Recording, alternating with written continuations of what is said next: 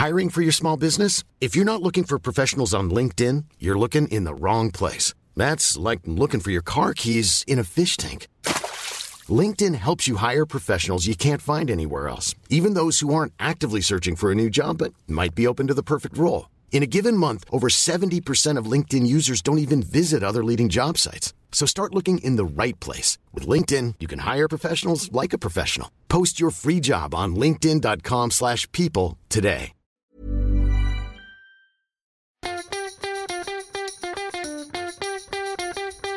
From Barangaroo Studios, the AusBiz COB is the key stuff you need to know about the day in business and finance. Well, hello. This is the COB podcast from AusBiz on this November the 17th. I'm your host, David Scott, joined today by Kyle Rodder in the Sydney studios. Kyle, if you went back to the start of the week and then look where we were sitting at, and then compared to relative today, at the index level at least, not a whole lot is going on at the moment. No, should have taken leave, I reckon. Nothing's happening. It's a few things in the States and in the region, actually. Asian stocks are puking, again, some concerns around Chinese tech and financial markets. But here, it's like we're trading really solely off our own volition, and it's not really going anywhere. Yeah, it's interesting. So looking at the broader S&P ASX 200 today, up about 0.2%, 7135.7. That's less than 20 points below where it ended last week. Of course, that was that pop when we hit 5-month highs. And after reaching that level, we've just sat there and not really gone on with it. And you mentioned there's been lots of volatility across other indices in the region. Certainly, the Aussie dollar's been volatile, plenty of movement in commodity prices and rates. But the old ASX 200 just taking everything at stride. Maybe it's because of the start of the cricket season and people are starting to go and switch off and put onto the cricket. I don't know, but whatever's going on, not a lot of interest at this point in time. But that's only at the index level, of course. Underneath the hood, there's a lot going on. And one thing that's really noticeable as well, from my perspective, is there's so much churn at this point. Yesterday we had materials and energy up and about and beating the chest. Today they're whimpering in the corner, down more than 1% and 2% respectively, and everything else is up. And it's just like a completely opposite day to what we saw yesterday. Yeah, it is. Miners, energy, basically driving things at the margins. Everything else kind of just moves in the opposite direction. What can you say? Maybe some of the corporate news. Yeah, well, let's get to that. The chess replacement. Remember the blockchain and all the excitement about the ASX, about how it's going to revolutionize stock trading for my bourses around the world? Great way to pump your multiple is mention blockchain. Yeah, six years in the making. They decided to go and scrap it today, the ASX board, at the miserly cost of a write-down of about $250 million for the practice as well. It's an ongoing saga. It's been delayed, drawn out, so many question marks. And look, the technology is out there, but there's the implementation. They have not been able to go and get it right. And I've got to say, it's pretty embarrassing on the behalf of the ASX and more broadly Australia, because we were supposed to be the forefront of this technology when it came to stock trading. And none the wiser 6 years on. No, not at all. Sunk cost. I had some good conversations about that too, actually. One just from the Stock Brokers Association came on and had a bit of a discussion about what it meant for them and the huge outlays that Judith Fox was who came on. The major outlays brokers have experienced in trying to prepare themselves for this transition, which has all gone to nothing. And then also Megan Motto from the Governance Institute of Australia just talking about how there's this just big gap between boards often this big gap between boards and the very complex engineering and technological projects that the businesses that they oversee embark on. And, the big, I suppose, again, knowledge gap there and how that needs to be bridged in the future. Now, this is an example of that. So, maybe one that we'll start reading in case studies in management courses in the future. I think you alluded to the thing right off the top of the other conversation about what was the in vogue back then when it comes to trying to go in and promote your share price and everything else, blockchain and everything else. And you're probably right. The level of knowledge of what can be achieved at the board level compared to what can actually be done in practicality by the technical staff. often doesn't marry up, and that's not just the case of the ASX, but ask any technology company around the world that's trying to go and revolutionize into new technologies. It's a common occurrence. Speaking to a lot of my mates who work in the industry on the ASX, given this setback and a costly setback at that, we thought, well, we'll go make it the stock of the day. So Koshi sat down today with Mark Garner from Macro and Philip Pepe from Shaw and Partners to go get their take whether it was worthwhile taking a punt on the old ASX. Take a listen. I'd be a seller, basically. I don't think it yields enough. It traditionally has a premium on the stock because it's a monopoly, and I just think there's enough money there. It's a matter of time if they keep easing the barrier of entry to other exchanges in a digital world. I think you're going to see someone just come in and just make the ASX or Australian share market a bolt-on. I think it's a buy. It was disappointing to hear today's news, but as Mark said, this has been largely flagged. It's been taking so long. And to put into context, they're suggesting a write-off of 250 mil. It's 1.8% of its market cap, 2% of its market cap, hence the share price move. So sounds a lot, but it's actually not that much. There we have it. A split decision, but a split decision does not go and mean we go and consider it for the investment portfolio. So the concentrated investment portfolio is none the wiser when it comes to the ASX. We'll leave that for another day. Philip likes it, Mark not so much. Look, outside of that, the other probably big news story today was Perpetual's potential takeover of Pendle.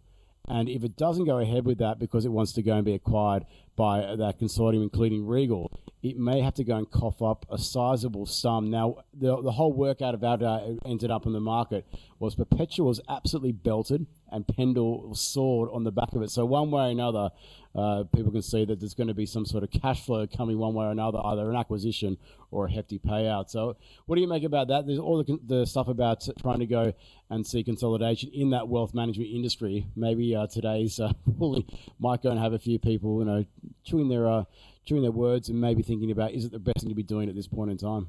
Yeah, well, it's I guess that classic trade-off, right? And this is the problem that's created when you change the regulatory environment, which is you encourage consolidation, but that can also come with it less competition and bad consumer outcomes as well. So it's a fine balance. I'm not across the details of the situation. To be perfectly frank, a lot of it would go over my head. But I think we've already seen the Labor government stepping back. This is a little bit of a tangent, but the Labor government sort of promising to wind back some of the very strict restrictions that were imposed or proposed after the Royal Commission, just on the basis that there might be some unintended consequences. Perhaps this is an example of one of those unintended consequences. Yes, indeed. Look, as always, plenty of good chats in the conversation today on the program. I had a chat with Todd Warren from Tribeca Investment Partners. He came up with a buy, hold and sell in the commodity space. And interestingly, one of the names that he came up for the sell is an area that the market was incredibly excited about for a variety of different factors, including geopolitical tensions not too long ago. But time to go and take profit in one name in particular, and also gives us a hold in the uranium space. It might be somewhere nearby where I'm located here in Adelaide. That's all I'm going to go say on that one.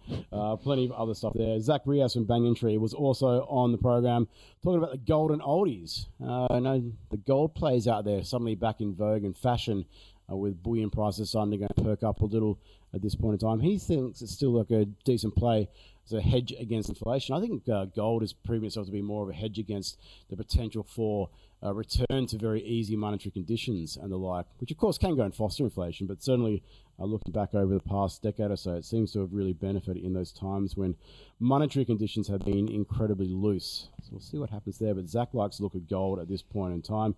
And he sat down and had a chat with Gary Glover from Novus Capital on the trade. 6 stocks, mate. Make that seventh heaven it was today. So we were just talking about the markets. Gary for a while has actually been fairly confident that we would, be closer to the bottom of the cycle. And this is going back probably 6 or 7 weeks ago. So, starts off with a chart on the Dow and, speaks perhaps to some level of vindication there, at least so far so good on that particular call. But really he digs into just 7 names that he thinks that they're looking good as far as setting up on the charts right now. Gary focuses on the technicals and maybe some more trades there, shorter term time horizons, but certainly one that for folks that have a slightly higher risk appetite or slightly shorter investment time horizon, might pique your interest. There we go. We have cater for everyone here at Ausbiz, including the macro aficionados. And on that today, of course, on the back of that, pretty decent uplift in wages growth that we saw in the third quarter in Australia. Today, we've got the labour force survey. And once again, surprising to the top side when it comes to the outcomes. So unemployment down to a multi-generational low of 3.4%. Big increase in full-time workers, about 32,000 odd employment increase. Hours up as well, so less of it people getting sick, which is fantastic news out there at the moment. That's what we're hearing when we're being able to go and circulate and be in society together once more.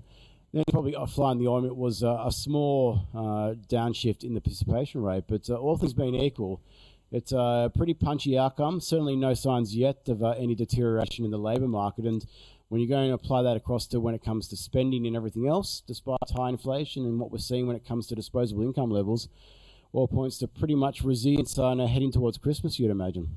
Yeah, it looks like it. I think the only thing that people pointed to as being a sign that maybe rate hikes are starting to filter through, or at least the economy slowing down, is just the rate of jobs growth is slowing, but still very, very strong, 3.4%. What have we gotten to as a low in this cycle? June was 3.4 as well, wasn't it? Maybe did it get to 3.3? I can't remember. Yeah, I think with rounding, if you want to go and get to that technical wonkish level, which on this occasion I didn't go and bother to go and narrow it down to 3 decimal places. I think it was the lowest level it's been in the cycle so far by a smidgen of a rounding error. But look, it's 48-year lows. That's a decent outcome. We've got to celebrate that fact. And also now we're starting to go and see that uplift in wages. Hopefully that can go and be sustained to some degree, even when inflation hopefully comes down and gets some real wage growth coming through. It has been a while between drinks since we've seen that. So it's been over a decade indeed since we've had an outcome like that. So hopefully we can go and do that with a bit of productivity, and we'll be sailing sweet into 2023. But putting it into practice rather than theory could be a little bit more difficult. Yeah, well, I mean, I guess it really does put the RBA in the box seat for another 25, and maybe they'll pause after that. But there's no signs really in the data yet that there's any strong justification that economic activity is slowing down, other than the fact that people feel kind of crap, but it hasn't seemed to be affecting their spending patterns just yet. Yeah, and as we saw in the States last night with that retail sales report, you can go and have even far hotter inflationary pressures coming through and a far more aggressive central bank, and it doesn't guarantee that you're going to get outcomes that will lead to reduced spending, even when you go and consider that inflationary pressures are still evident there in the US economy, clearly. Real spending going up when it comes to retail goods and services. And it begs the question, a lot of people are saying, including myself, that we thought we're getting towards the end of this RBA rate tightening cycle. If what's going on in the States is anything to go by, well, who knows? Certainly they've been doubling down when it comes to revolving credit, credit cards and the like, to go and help fuel this spending habit. But a lot of that reflects that there's also strong labour market conditions, and that's exactly what we're seeing here. So maybe we're getting a bit of a cider as to that resilience may continue well into next year here locally. Yeah, most definitely. And tonight as well could be fairly interesting. A bit of news out of the UK that might be worth following, especially after what happened 6 or 7 weeks ago in their financial markets, getting a little bit of a budget update, especially after last night's US CPI data. Philly Fed Manufacturing Index out as well. And Bullard, Jim the Hawk Bullard, is out to have a little bit of a chat as well. So plenty to look forward to. Yeah, absolutely. John Williams from the New York Fed, his comments last night, not a lot was discussed on the program today. I had a bit of a chat with Deutsche Bank's chief economist, Phil O'Donoghue. Yeah, it's there good. Eventually. Yeah, it's all right. Yeah, Phil O'Donoghue about that. But John Williams talking about the potential that we shouldn't go and consider financial stability risks when monetary policy settings. So doesn't matter if markets are crashing, if they're not going to impact the inflation outlook. We're not going to care about it. That's a huge assumption based on what we've seen since the GFC. Yeah, from the New York Fed president, no less. Hawkish remark. Yeah, exactly. Yeah, exactly right. So the dislocated bond markets, don't worry about it. Just we'll keep tightening, but we'll see. Down the road and that hopefully doesn't. Yeah, exactly. Well, no, I dare say that if we do get a significant dislocation in financial markets, the Fed might go and have to go and step in, even if there has been Yeah, they would, wouldn't they? We know they would.